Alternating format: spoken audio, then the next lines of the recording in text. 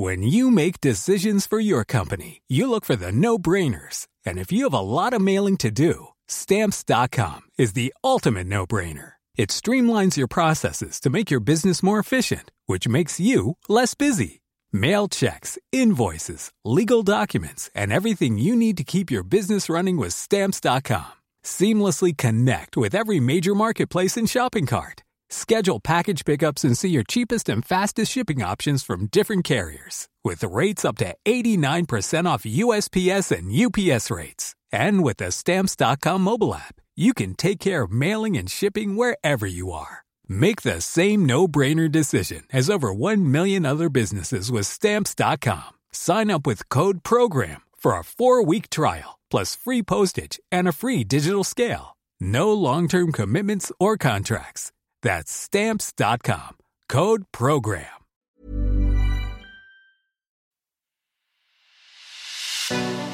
It's The Ancients on History Hit. I'm Tristan Hughes, your host, and in today's podcast we are kicking off a small series on ancient Egypt. And in this first podcast we are talking about one of the most extraordinary pharaohs from the history of ancient Egypt.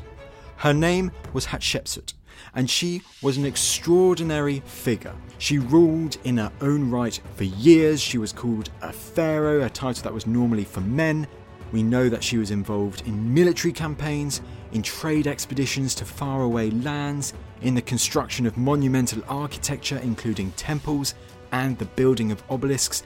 A remarkable figure who was almost erased unfairly from history. Well, to shine a light on Hatshepsut, this extraordinary ancient Egyptian pharaoh, I was delighted to be joined by Lucia Garlin. Lucia is a leading expert on ancient Egypt. She is a huge fan of Hatshepsut, brilliant speaker, so it was great to get her on the show to talk all things Hatshepsut. You're going to love this one. She was absolutely great. Here's Lucia.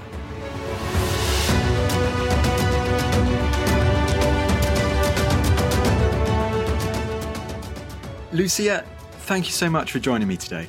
It's such a pleasure, Tristan. Now, Hatshepsut, as a female pharaoh in ancient Egypt, she seems to be this exceptional figure. I think there's no denying that Hatshepsut was an extraordinary woman. You know, the ancient Egyptian pharaoh was ideologically male. There's no escaping that fact. That's not to underestimate the significance of women within the royal family. Pharaoh's mothers, Pharaoh's wives, Pharaoh's daughters, extremely important, both cultically, often politically. They exercised a great deal of influence very often. But in some 3,000 years of ancient Egyptian history, women didn't tend to rule the country. And there was Hatshepsut, attaining that position of ruler, and then the achievements that we can talk about were quite marvellous. Absolutely. We can definitely talk about all of that in the next hour. But first of all, let's start with the background. Lucia, what sort of world is Hatshepsut born into? Hatshepsut is living at a time when Egypt was stable. Egypt had control over the most fabulous resources, the eastern desert to the east of the Nile Valley yielding gold, turquoise, carnelian, copper, all sorts of different stone for construction and statuary. So the control of the natural resources, a very fertile country, the annual flooding of the Nile coupled with the wonderful sun, providing Egypt with 2 crops a year. And then you have trade, extensive trade, lapis lazuli coming all the way from Afghanistan, from Badakhshan in Afghanistan. So Egypt was a strong and prosperous country at the time. But if you went back 100 years before Hatshepsut was born, it wasn't the same story at all. Egypt was politically disunified. The north of Egypt was ruled by foreigners, and you had an ensuing period of civil war. So at the beginning of what we call the 18th dynasty, Hatshepsut's dynasty, there had been a reuniting of Egypt. And there had been a period prior to that of all sorts of trouble within Egypt. So that would have still been within memory. So Egypt had emerged several decades earlier out of a period of trouble. And I think that's something we need to be aware of when we're thinking about Hatshepsut and her role within the history of ancient Egypt. And first of all, you mentioned the 18th dynasty there, and we were talking just before we started recording the great length, the great extent of ancient Egyptian history in antiquity. I mean, whenabouts is the 18th dynasty? Oh, that's a good question. Because we are dealing with such a vast period of time when we think about ancient Egypt. And we're actually about halfway through the 3,000 years of ancient Egyptian history when the 18th dynasty starts. So we call that the first dynasty of the New Kingdom of ancient Egyptian history. So the New Kingdom is about 500 years, the 18th, 19th and 20th dynasties. And that begins around 1550 BC. So to help with thinking about this vast period of time, it's worth being aware that when Hatshepsut is living, the Great Pyramid at Giza is over 1,000 years old. So the Great Pyramid at Giza is already an ancient monument when Hatshepsut's alive. And when Hatshepsut ends up beginning her rule of Egypt, the dynasty was only some 70 years old. So when Hatshepsut ends up coming to the throne, that's only 70 years after the end of a period of trouble, of political fragmentation, of civil war, and then the beginnings of a new stable period of ancient Egyptian history. So 70 years isn't that long. No, that's quite interesting, especially for the 18th dynasty. You said it's only been there for 70 odd years before Hatshepsut is born. I mean, what do we know about these previous rulers in like the decades before Hatshepsut's birth? So when I talked about political fragmentation in Egypt, I'm really talking about a north-south divide. And what emerges in what we call the second intermediate period, the period prior to the 18th dynasty, Hatshepsut's dynasty. When we talk about the second intermediate period, we're talking about a period of division where it is a foreign ruler in the delta ruling the north of Egypt, and it is a ruler in Luxor. We tend to refer to ancient Luxor in the south of Egypt as Thebes. That's using the ancient Greek name. Actually, the ancient Egyptian name was Waset for ancient Luxor in the south of Egypt. So a local ruler in the south of Egypt, Waset, Thebes, and it is the local ruler in the south of Egypt who manages to ally with his neighbours and enter into conflict with the northern rulers, and then an outright war with the foreigners in the eastern delta, and then an expulsion of those local rulers in the delta. We tend to refer to them today as the Hyksos. They have a southern Levantine material culture. We don't know exactly where they came from, somewhere to the east of the Mediterranean. We can't say with certainty. But it is those local Theban rulers who managed to drive them out around 1550 BC. So it is a local, rather bellicose ruler from the south whose name was Ahmose, who ends up as the first ruler of the 18th dynasty. His son succeeds him, Amenhotep I, but Amenhotep I doesn't appear to have a viable son to succeed him. And so a choice is made, a pharaoh, Thutmose I, and that is then Hatshepsut's father. And so what do we know about Hatshepsut's relationship with her father and also her mother? I'm guessing Thutmose I at this time, he didn't just have one wife. Pharaohs definitely didn't have one wife, but they picked out their favourite as what they called their chief wife or their great wife. Hatshepsut was the daughter of Thutmose I and his chief wife, his great wife. Her name was Ahmose. When Thutmose I died, the child by the great wife was Hatshepsut. Hatshepsut, female, not destined for the throne, because for the ancient Egyptians, the pharaoh was very much a male idea, an extremely masculine idea, a whole ideology, a whole framework around the role of the Egyptian pharaoh was reliant on projecting strength and virility in a very masculine way. So Hatshepsut, although the offspring by the great wife, Ahmose, wasn't destined for the throne, and instead her half-brother ended up the successor. And her half-brother was a son of Thutmose I by what we would call a secondary wife, one of the other wives. Her name was Mutnefret. Now, actually, Mutnefret wasn't just any old wife. Mutnefret held the title daughter of a pharaoh. We don't actually know which pharaoh, but we think possibly Ahmose, in which case Thutmose II, as he was called, was related back to the great Ahmose and Amenhotep I, the founders of the first dynasty, in a way that his father wasn't. So that's quite interesting. So what you're saying there, so Thutmose II has this connection perhaps to a founding father of this dynasty or someone further up in the dynasty line. But Hatshepsut too, she is also, so she is the daughter of the great royal wife of Thutmose I. But when she's growing up, she's not expecting to become pharaoh in her own right. She's expecting to have a different role.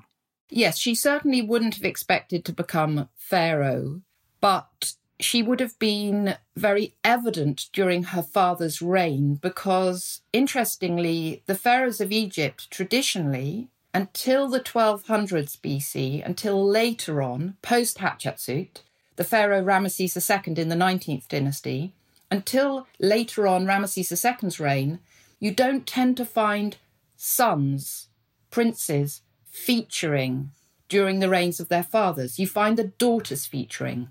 So the daughters are very present during the reigns of their fathers, very often represented on the walls of temples, on statuary, very often present, cultically important. The pharaoh is represented surrounded by royal women, his mother, his wife, his daughters, and they provide a divine framework around him as the female counterpart to his masculinity. So Hatshepsut, as a daughter of the pharaoh, would have been extremely important within the royal family, especially as a daughter of the most important wife. But she certainly wouldn't have expected to rule Egypt as full pharaoh. Having said that, at the beginning of the 18th dynasty, those early rulers I mentioned, Ahmose and Amenhotep I, they had both arrived on the throne when they were young. And in both instances, it appears that their mothers had helped them out, had co-ruled, had acted as regents to their sons until their deaths. Now, never taking full royal titulary, never claiming to rule Egypt, but helping out their sons. Ahmose, at the beginning of the dynasty, we think was about 10 years old. And we think that his mother, Ahotep, the wife of Sekenenra Tao, that she had either ruled on his behalf early on because he was too young to rule Egypt properly, or possibly she was designated to do the administrative side of the governance because he was busy expelling the Hyksos in the north, so engaged in the more military activity. And then, with their son Amenhotep I, we then see again, so the son of Ahmose and his wife Ahmose Nefertari, we then see the same thing happening. Amenhotep I arriving on the throne, seemingly too young to rule Egypt in a full way, calling upon his mother Ahmose Nefertari to rule alongside him. And we think that she might have been responsible for even helping out with the decision as to who his son and heir should be, because we think that Ahmose Nefertari actually survived into Thutmose I's reign and died at a very old age, in which case there's just a chance that she was still around when Hatshepsut was born. And I just love the thought of this amazing woman, very elderly by that stage, passing on perhaps stories of what she'd achieved, never as a full pharaoh, but as an extremely important co-regent to her son, Amenhotep I. There's just a chance that she was sitting with Hatshepsut on her knee, regaling her with stories of how important a royal woman could be. I mean, absolutely. I love that so much. And from what you're saying, it sounds like when Hatshepsut, she's growing up, she has these role models of powerful women before her who have shown how they can be very significant during this dynasty. Yeah, I think that is important to be aware of. And so we're talking when Hatshepsut starts her reign, we're talking, as I say, about 70 years earlier that Ahotep had probably stepped in for her son, certainly in the south of Egypt. And then we're only talking 45 years previously that Ahmose Nefertari had clearly acted as a regent, co-regent to her son, Amenhotep I. So not many decades previously. And as I say, Ahmose Nefertari living to such an elderly age that she was even around, it's thought, into the beginning of Hatshepsut's father's reign, Thutmose I's reign.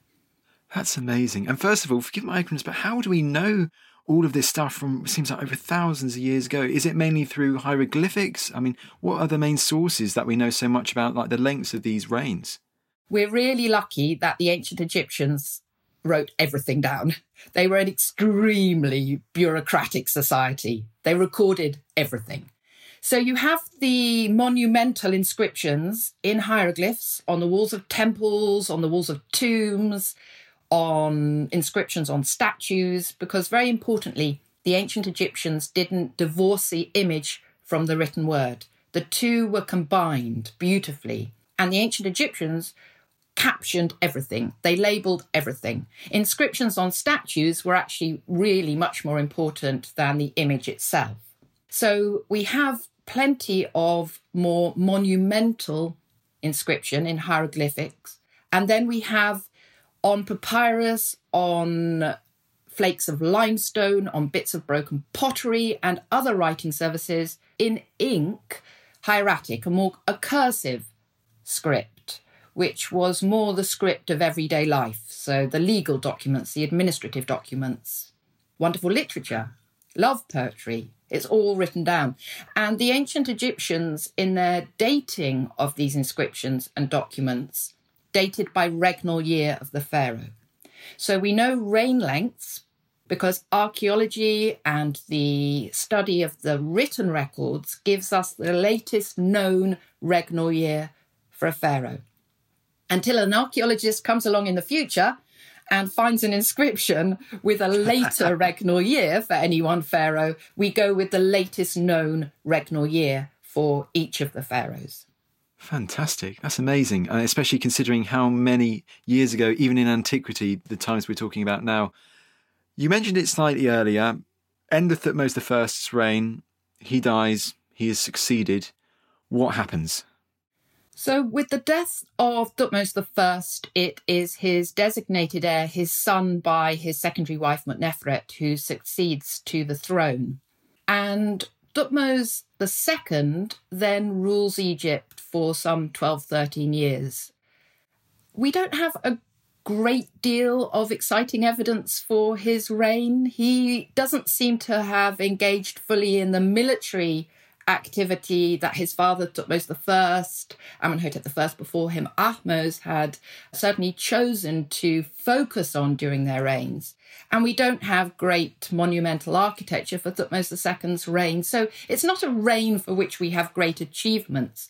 But we do know that he married his half-sister, Hatshepsut. She became his great royal wife. He, of course, also had secondary wives, as we call them. And we know that Hatshepsut was influential during her husband's reign. She features during his reign and she takes the title God's Wife of Amun, which we know to have been a very important both ritual and political title. It relates her to the deity emerging as the king of the gods. The ancient Egyptian religion was very much a polytheistic religion, but we have, by this stage, a more supreme deity. And that is something that Hatshepsut really focuses on when she comes to rule Egypt. She elevates Amun to a more supreme position than he has ever been within the pantheon of gods and goddesses. And so, as God's wife of Amun, she's holding a priestessly title within an extremely wealthy temple in Luxor, Karnak temple, but she is also very much involved with all sorts of important individuals within the priestly hierarchy, within the administrative hierarchy, through holding this title. So she clearly is an influential figure during her husband's reign. So although we don't know too much about Thutmose II's reign, Hatshepsut during this time, she has this really important religious role, and they say in these amazing temples as well. Amazing. So she must have been one of the key figures in this time, especially among the religious circles.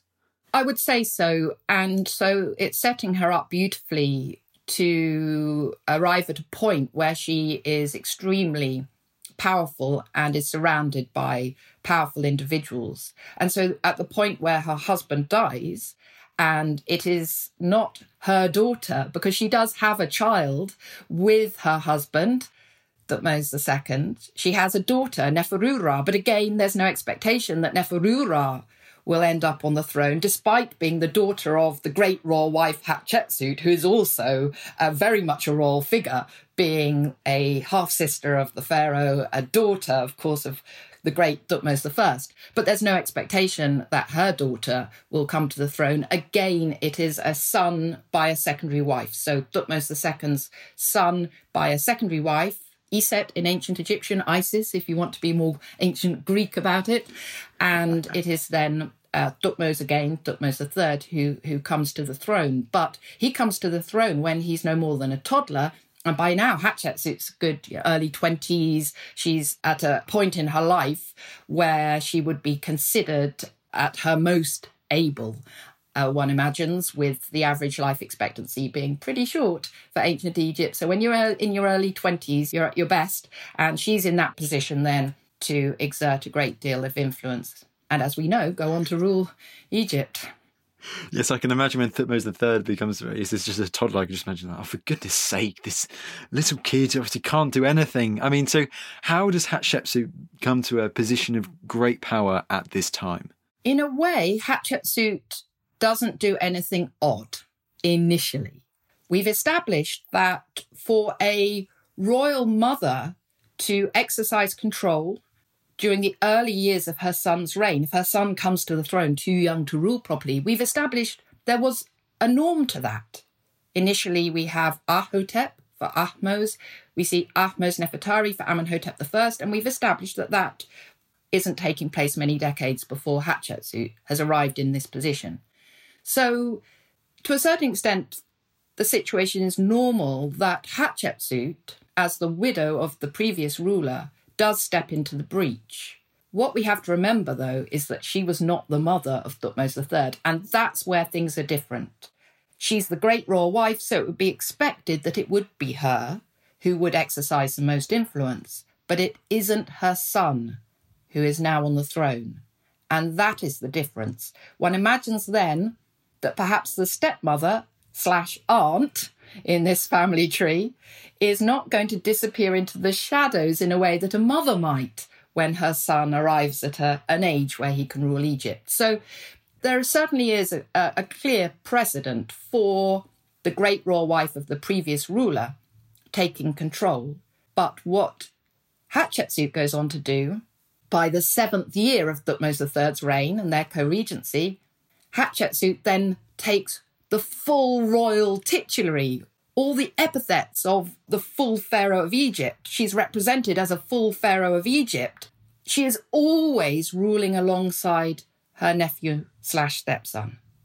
That doesn't change, but she is clearly the dominant one in the partnership. She is clearly the one overseeing the administration, the construction program, the far-flung trade network. She is very much in control. I mean, that's absolutely extraordinary. So from what you're saying, first she takes this regency status. It's very similar to those before her in the dynasty. But you're saying 7 years in, she takes this unprecedented step of going the next level up, as it were, and becoming a pharaoh in her own right. Yes, it's absolutely clear, because we have these representations of Hatshepsut as a queen, We have her in sculpture. We have her on the walls in inscriptions, on the walls of temples. We know that as a great royal wife of her husband, she was represented in the regalia of kingship. Once we arrive into the beginning of Thutmose III's reign, something very odd happens. She's represented in the art as a woman wearing a dress, but she's wearing the pleated linen Nemes headdress. And that pleated linen headdress that the ancient Egyptians called Nemes is only ever worn by a pharaoh.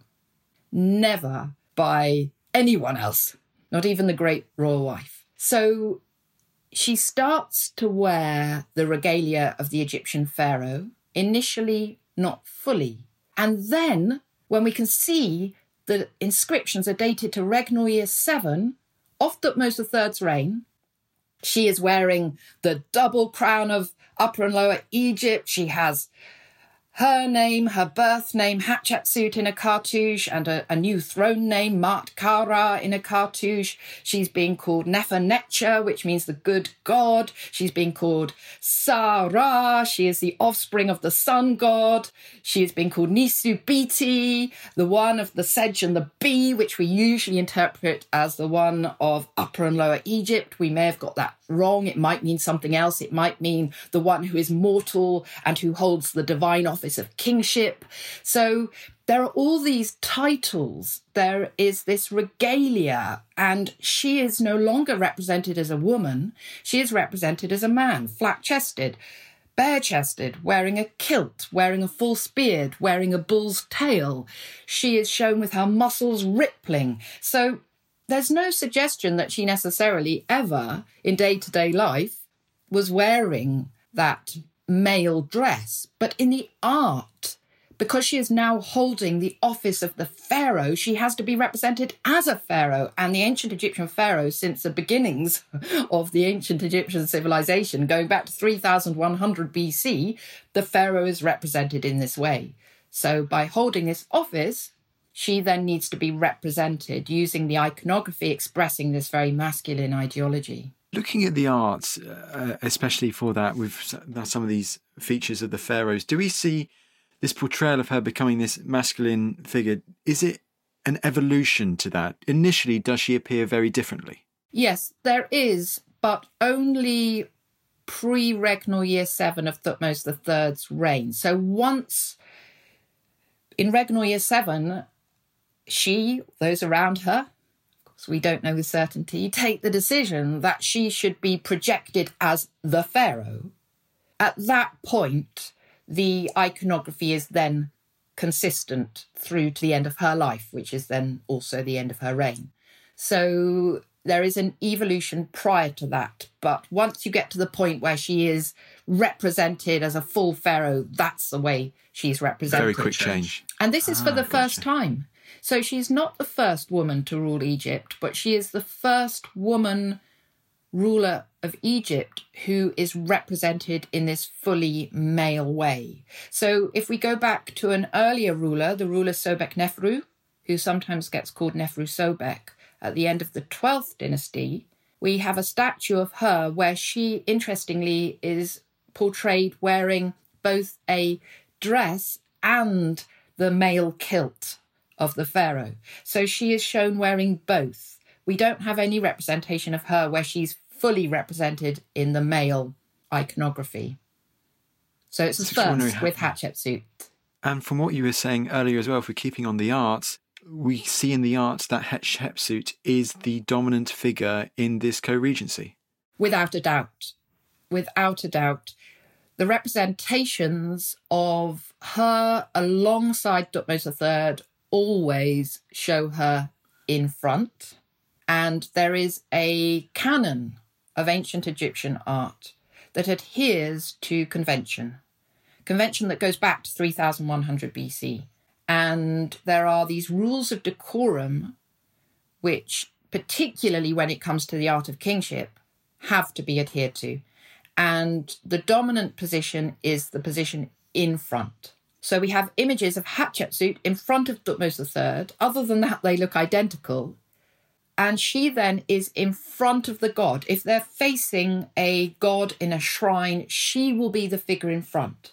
And then in the art, when we have representations of just one pharaoh, it tends to just be her.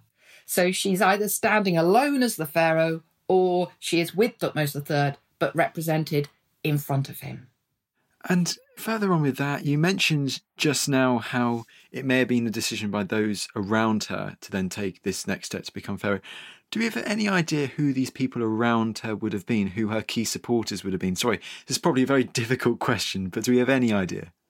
We certainly have the names of lots of the officials, the high officials, the noblemen, the elite who were operating during her reign. And one of them is an interesting character, and that's an individual named Senenmut, who'd been a royal tutor initially during the reign of Thutmose II, had been a royal tutor to his daughter, Hatshepsut's daughter, Neferura. And he'd clearly been running the household of Hatshepsut and Neferura. He was their steward.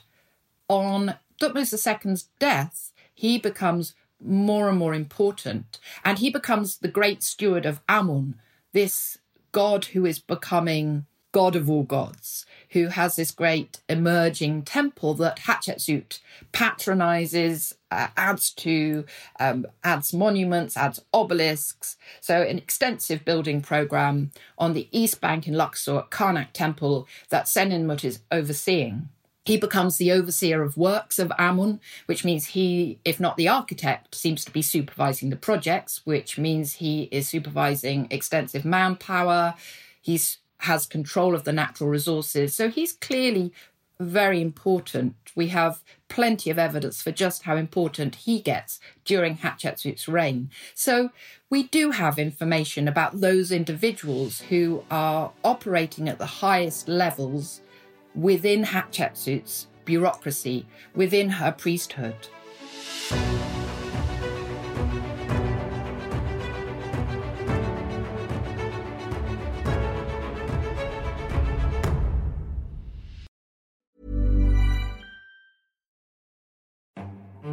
This is After Dark, Myths, Misdeeds and the Paranormal. The podcast that takes you to the shadiest corners of the past, unpicking history's spookiest, strangest and most sinister stories. I'm Maddie Pelling. And I'm Anthony Delaney. Join us every Monday and Thursday and we'll take a look at the darker side of history, from haunted pubs to Houdini to witch trials and arsenic-laced breakfasts. Follow After Dark, Myths, Misdeeds and the Paranormal wherever you get your podcasts. Brought to you by History Hit.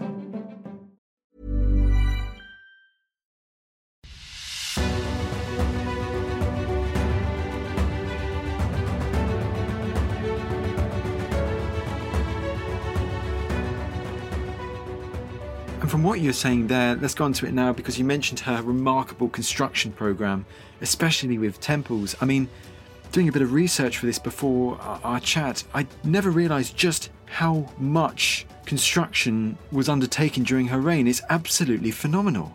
Yes, the heyday of Egyptian architecture was really started by her.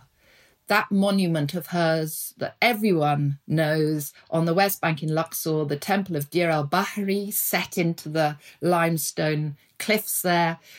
There really hasn't been a temple like it on its scale in recent history for the ancient Egyptians. Of course, if you go way back, the ancient Egyptians were building pyramids. We've now established that the pyramids at Giza are some 1,000 years prior to Hatshepsut's reign. So we've got a sense of that, how far back they are in ancient Egyptian history. It is worth mentioning that when Hatshepsut chooses to build this fabulous monument, her temple, her memorial temple on the West Bank in Luxor at Dir el-Bahri, she chooses to have it built alongside an earlier, smaller, but earlier temple, which is also a tomb of a very important pharaoh called Mentuhotep II, Mentuhotep Neb-Hepet-Ra. He had followed an earlier period of political disunification and again a period of north-south divide. And again, it had been the Pharaoh, the local ruler of Luxor, who had ended up reuniting Egypt. And he'd chosen to combine his tomb and temple, which is unusual for an Egyptian pharaoh. And so there was a monument predating Hatshepsut's at Diyarbakir by 500 years, so significantly earlier. But when she chooses to have her much larger, more spectacular temple built at Diyarbakir, she probably chose that spot very deliberately because it was alongside that of a pharaoh who was still being remembered as a great figure in Egyptian history, having reunited Egypt after a particularly troublesome period. What she was also doing was building a temple directly opposite Karnak Temple on the East Bank, which was this emerging temple to the god Amun, which she particularly focused on and added to. And she also created links between the temple of Amun at Karnak and the emerging temple of Amun's consort Mut to the south, and further to the south she built at Luxor Temple. So this great program of sacred construction that spans either side of the river in Luxor. Of course, she didn't only build there. She built throughout Egypt and actually south of the first cataract into Nubia, for example, at Buhen, at the second cataract. So she built extensively throughout Egypt, but she really focused on Luxor. Well, let's focus on a few of these constructions now because they are absolutely extraordinary. And you mentioned, first of all, Deir el-Bahri. And Deir el-Bahri, from what you were saying, this is a remarkable temple constructed by her, phenomenal in its scale and its size.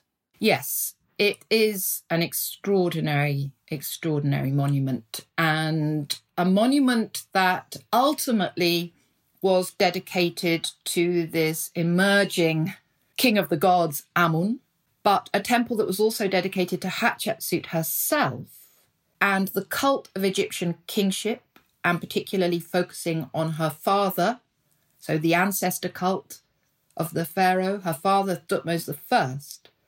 But if you visit the temple today, you also visit shrines within the temple dedicated particularly to the funerary god Anubis, the jackal-headed god Anubis, and then, perhaps most importantly of all, the goddess Hathor.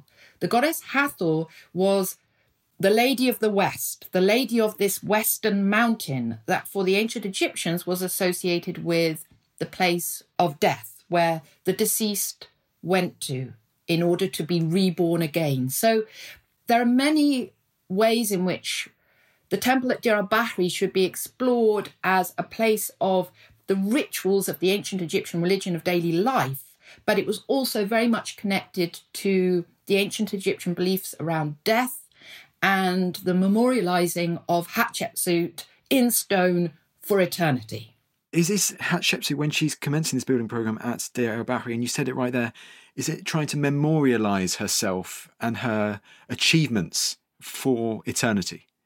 I think you've hit the nail on the head there. It's all about that, because I've mentioned the gods. I've mentioned Amun, Anubis, Hathor, and the importance of those gods to the ancient Egyptians, and the position of kingship for the ancient Egyptians was considered divine, and particularly after death, the pharaoh joined the gods. So the idea of the pharaoh joining with Amun, Anubis, Hathor. So there are many religious images on the walls of that temple, but actually when you start to explore it, as you say, it's all about her achievements. There are scenes of the transportation of obelisks from Aswan to Luxor. There are the scenes of the great trading expedition that took place during her reign to a land that the ancient Egyptians called Punt. So it is all about the celebration of her achievements. And as soon as anything goes into stone for the ancient Egyptians, that is meant to last for eternity. For the ancient Egyptians, there's a sense that their architecture of daily life is rather ephemeral because they built out of unfired mud brick when they built their houses, even their palaces. So there is a sense that they expected that over time to deteriorate and for this constant rebuilding of their housing, of their palaces. But their temples and their tombs were either in stone or cut into the stone. And those they expected to last for eternity. There is a great emphasis on eternity in ancient Egyptian. There are two words for eternity. There's a sense of linear eternity and cyclical eternity. So for the ancient Egyptians, this sense of eternity was fundamental. And especially if Hatshepsut, she knows she must know that she's exceptional when she is ruling as well. We said taking this title, going one step further than any woman ruling Egypt had done before. So she must also know that when she's building this. Yes, and she clearly wants to then leave her mark for eternity, and it's clearly extremely important to her to consider her legacy. I would also add that within that temple, even within the temple that we associate most with her, and she clearly associated herself most closely with, she still included images of her co-ruler, Thutmose III. We mustn't forget that throughout what we consider her reign as the primary pharaoh, at no point did she try and oust Thutmose III. He is ever present, although she's the dominant ruler, and it is only then on her death that he becomes the sole ruler of Egypt. But we mustn't forget that he is present and her monuments include him. And there is certainly always the suggestion that this is a partnership. It seems that Thutmose III is being allowed to train up with the army. He goes on to become Egypt's greatest military pharaoh. I think if Hatshepsut had been in any way anxious about his presence, she wouldn't have allowed him to become so fully integrated within the army and to train to such an extent that he, as I say, goes on to become the great military leader. Often people refer to him as the Napoleon of ancient Egypt. He goes on to become a great military leader. I mean, yes, do we see at all during their co-rule, do we see at all Hatshepsut sending Thutmose III off to deal with revolts or military action, or does that really start appearing after Hatshepsut's death? That's a good question. We always think of Thutmose III leading extensive, some 17 military campaigns into the area to the northeast of Egypt, into the Levantine area as far north as northern Syria. And we associate him with those military campaigns that are extremely well documented. But actually, those don't appear to really start properly until he becomes sole ruler of Egypt. So the extent to which he is engaged in military campaigning in that part of the world during her reign is less clear. What we do have is reference to a couple of rebellions in the area to the south of Egypt, called Nubia. In Nubia, there's reference to a couple of rebellions. And what's interesting is that there is, I would say, fairly decent evidence that Hatshepsut herself got involved in one of those. There are a couple of references to her actually leading even in the quashing of the rebellion in Nubia. And you would perhaps expect this kind of statement on her temples to possibly be exaggerated, hyperbolic. But we have an interesting inscription, which is at the natural southern border of Egypt, is the first cataract, modern Aswan. And there's an island there called Sehel Island. And on that island, an inscription has been left by Hatshepsut's chancellor, T, which seems to suggest that Hatshepsut was possibly personally involved in quashing this rebellion. So we often think of Thutmose III as engaged in the military side of what was going on, and Hatshepsut involved in what we would consider the more peaceful side of ruling. But we may have mythologized Hatshepsut to a certain extent. She may have been a bit more engaged in the military side than some people would like to think. There we go. That's phenomenal. Well, let's talk about Egyptian southern neighbours, because you mentioned Nubia just there, and also you mentioned at the Temple of Dia el-Bahri, this great trading expedition with this power to the land of Punt. I mean, what do we know about this great trading expedition?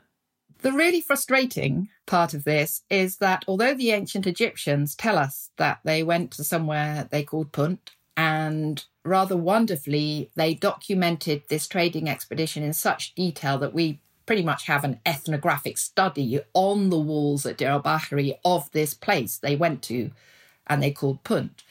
Unfortunately, we don't have the excavated site itself. There is nowhere that has been excavated and has been definitely found to be Punt. What we do know is that the ancient Egyptians took all that was necessary for their trading mission through the desert, from the Nile Valley to the Red Sea.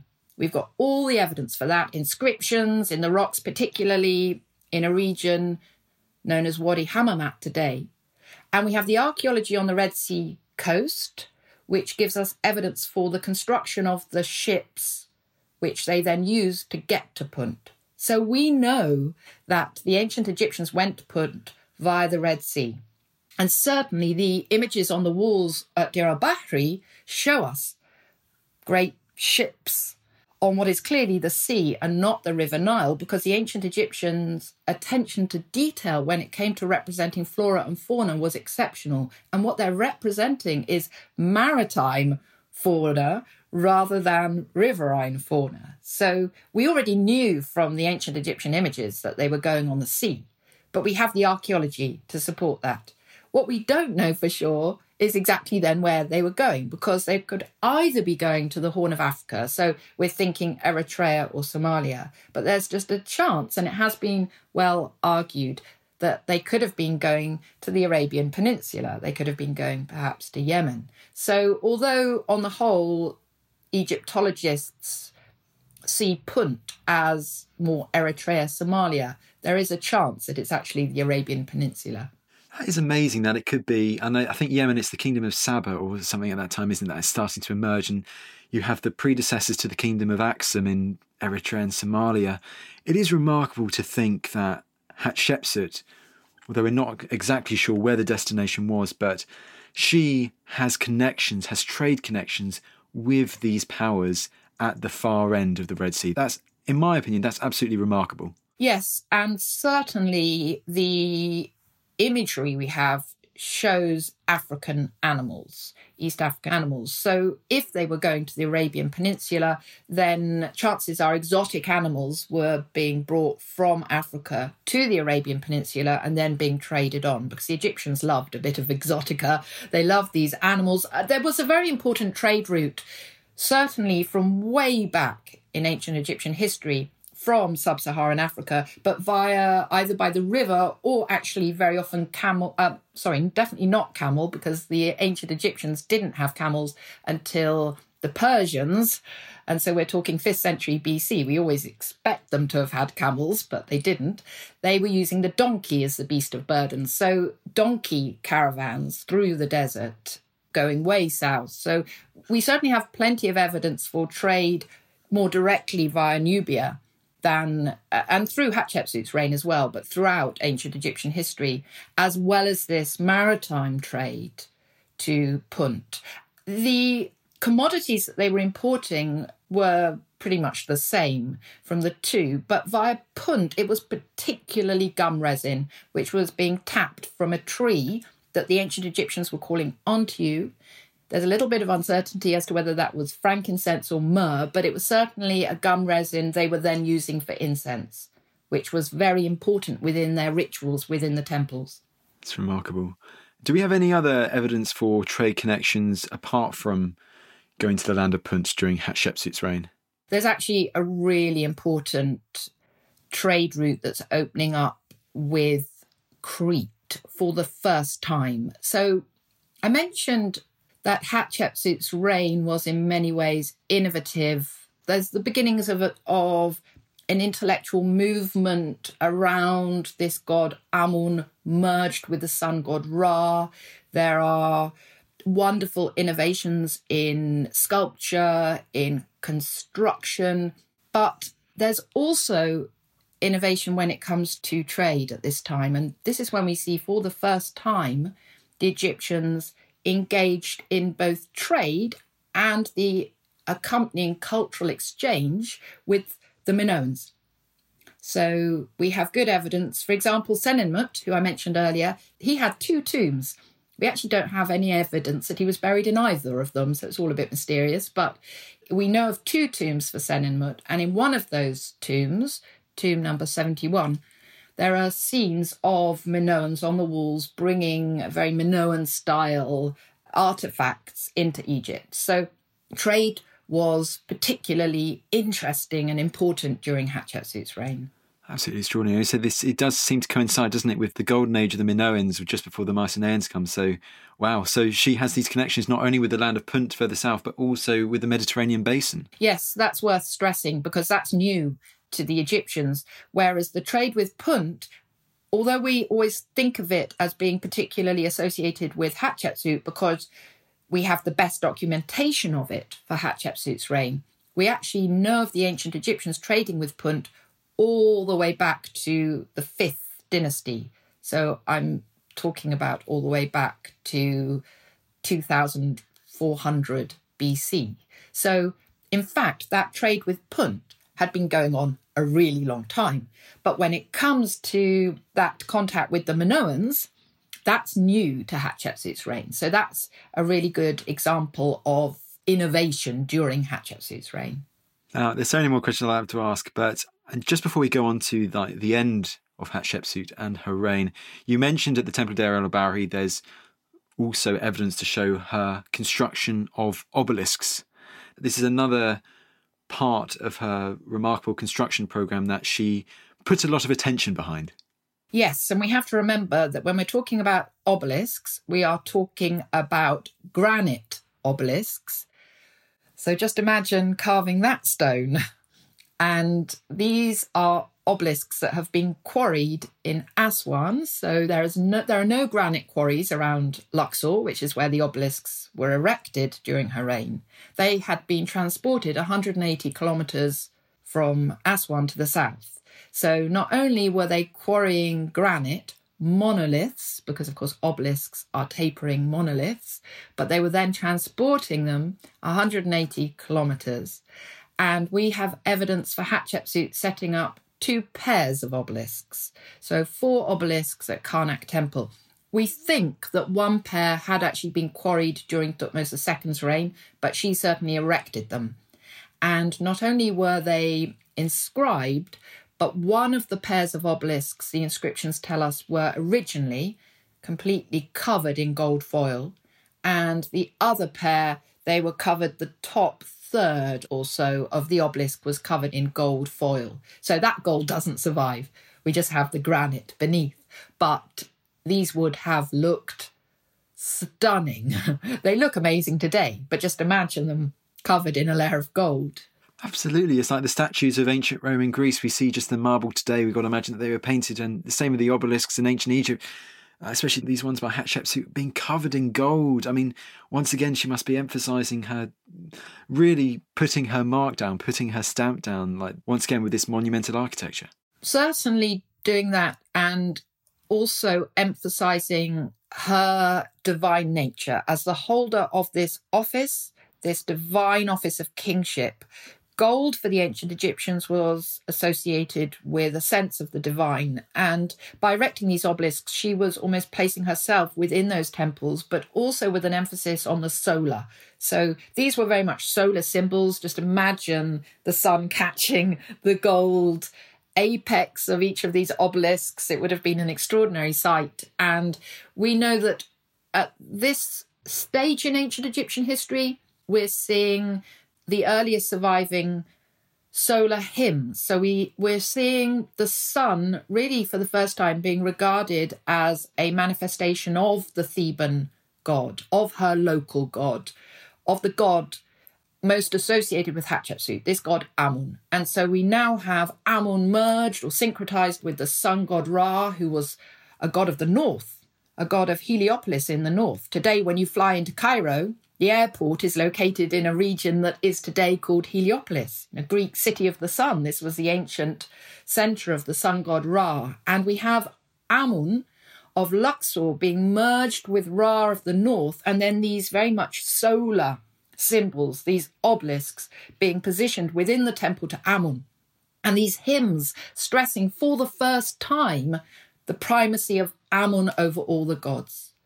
And this is really the beginning of a movement towards a sense of all the gods of the Egyptian pantheon being aspects of a single god, this god Amun united with the sun god Ra. And we mustn't underestimate the significance of this. When you get great innovation, when you get the emergence of intellectual movements in Egypt, it's particularly notable because we are dealing with a very conventional, traditional 3,000 years with very little change in the iconography, very little change to the religion. So when it does happen, it's quite startling. And it does happen during Hatshepsut's reign, which I think is one of the reasons why her reign is so special. Lucia, go on then. Cleopatra's Needle in London. What is the connection between Hatshepsut's extraordinary obelisk building programme and this monument on Embankment? Yes, that obelisk in London that we all call Cleopatra's Needle has pretty much nothing to do with Cleopatra. There's a very tenuous link, but in fact, the obelisk in London is an obelisk that wasn't originally at Karnak Temple. It was originally at Heliopolis. So I mentioned Heliopolis, the cult place of the sun god Ra, modern Cairo. Thutmose III, after the death of Hatshepsut, when he becomes sole ruler of Egypt, he erects a pair of obelisks at Heliopolis. One of those ended up on the Embankment, and the other one ended up in Central Park in New York. But neither obelisk was taken from Heliopolis in the 1800s. They were both taken from Alexandria. And that's because right at the very beginning of the Roman period in Egypt, the reign of the Emperor Augustus over Egypt, the two obelisks of Thutmose III were taken from Heliopolis to Alexandria. And they were positioned in front of a temple built by Cleopatra in honour of Julius Caesar. So they did end up, for a time, decorating the entrance to a temple built by Cleopatra, but they weren't even moved to Alexandria while she was still alive.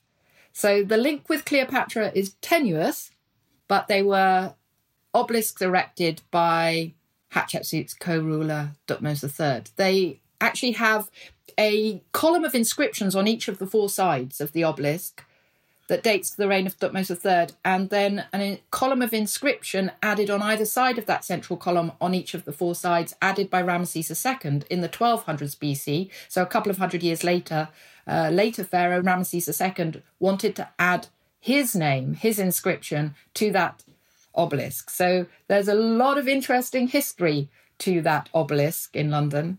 Well, absolutely, but it also sounds like after Hatshepsut's death, Thutmose is continuing a lot of the practices that Hatshepsut was doing earlier, and one regard to that is the construction of obelisks.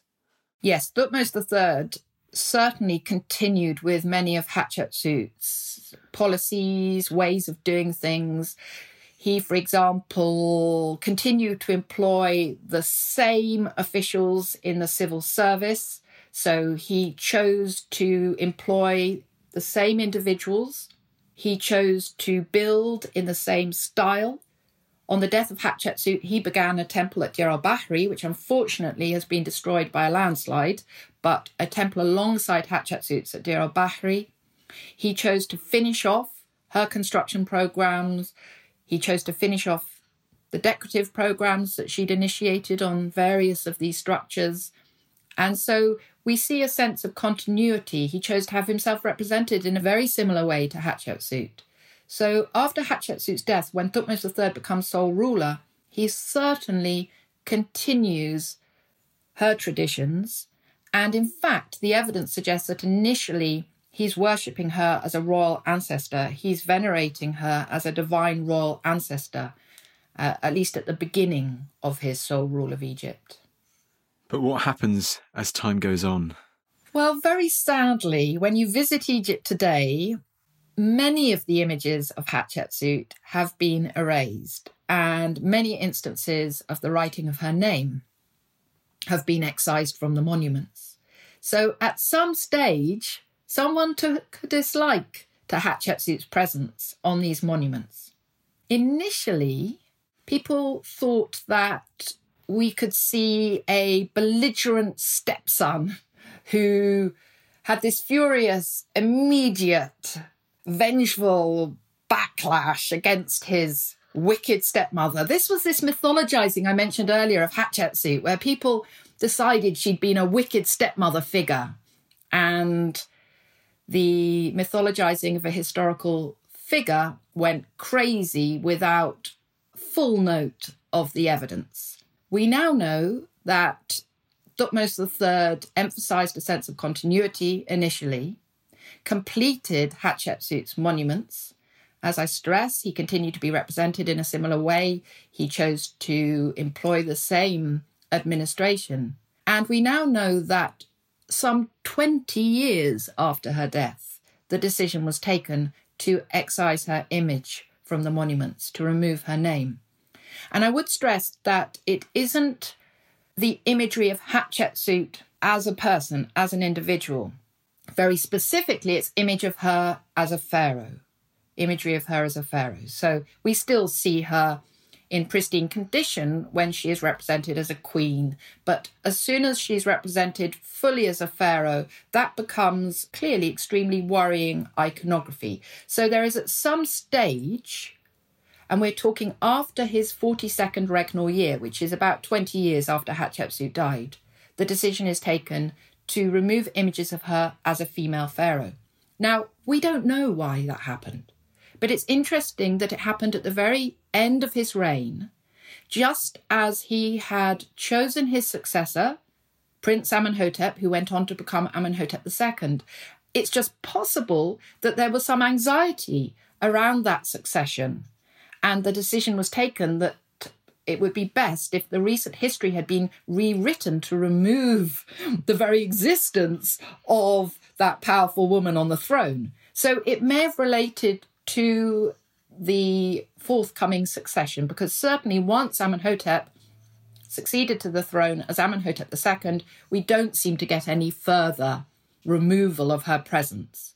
So it may be that there was good reason to be anxious about the succession. It may just have been that conceptually, even practically, it had not worked for the ancient Egyptians to have had a woman on the throne. And a point was arrived at where it was decided that this had been contra to all that was good and proper. For the ancient Egyptians, a sense of order was all important. And they had a word for that. The word was ma'at. And they were extremely anxious that at all times, both Egypt and the cosmos were in a state of ma'at. And it may have been suggested at some stage that having a woman on the throne in recent history had not been in accordance with this sense of order, with ma'at. And so the decision was taken to rewrite history.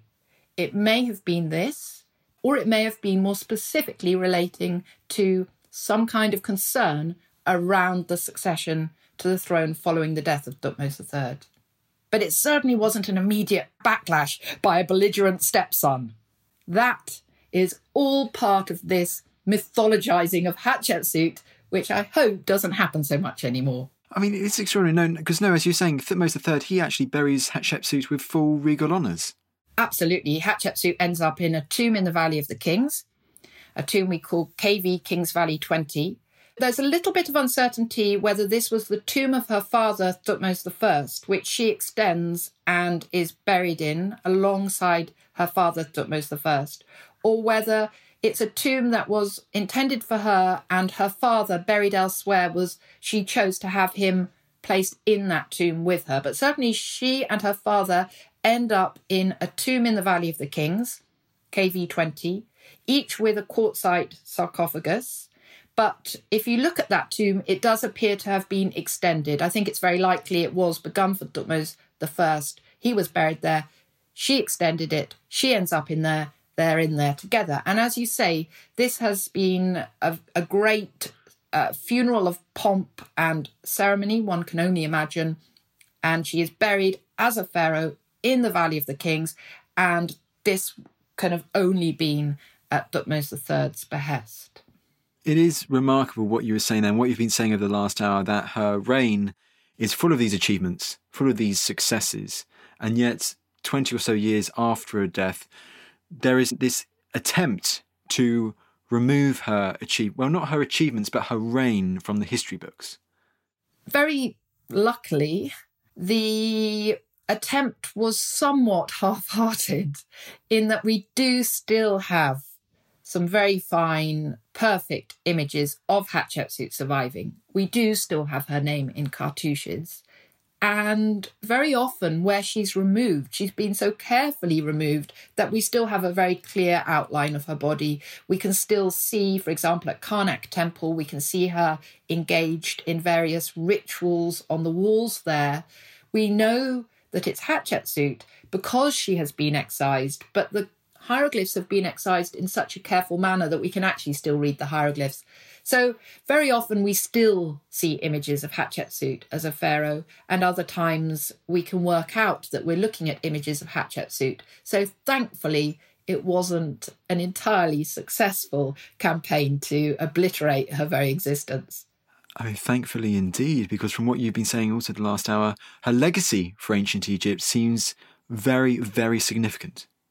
That's certainly the case, that the later rulers of this dynasty built on her achievements without a shadow of a doubt. I'm thinking in terms of construction and the Egyptian religion, which in Amenhotep III's reign, Akhenaten's reign, several reigns later, but still within the 18th dynasty, these are pharaohs who do extraordinary things to the ancient Egyptians.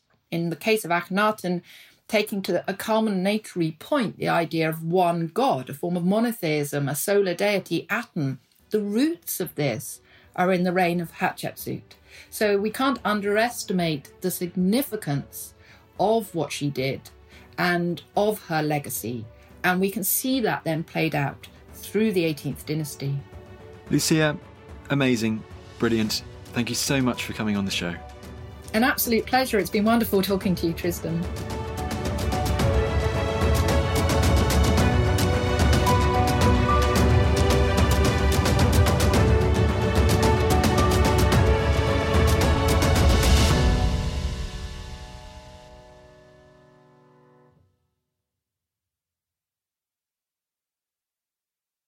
Thank you for listening to this episode of The Ancients. Please follow this show wherever you get your podcasts. It really helps us and you'll be doing us a big favour.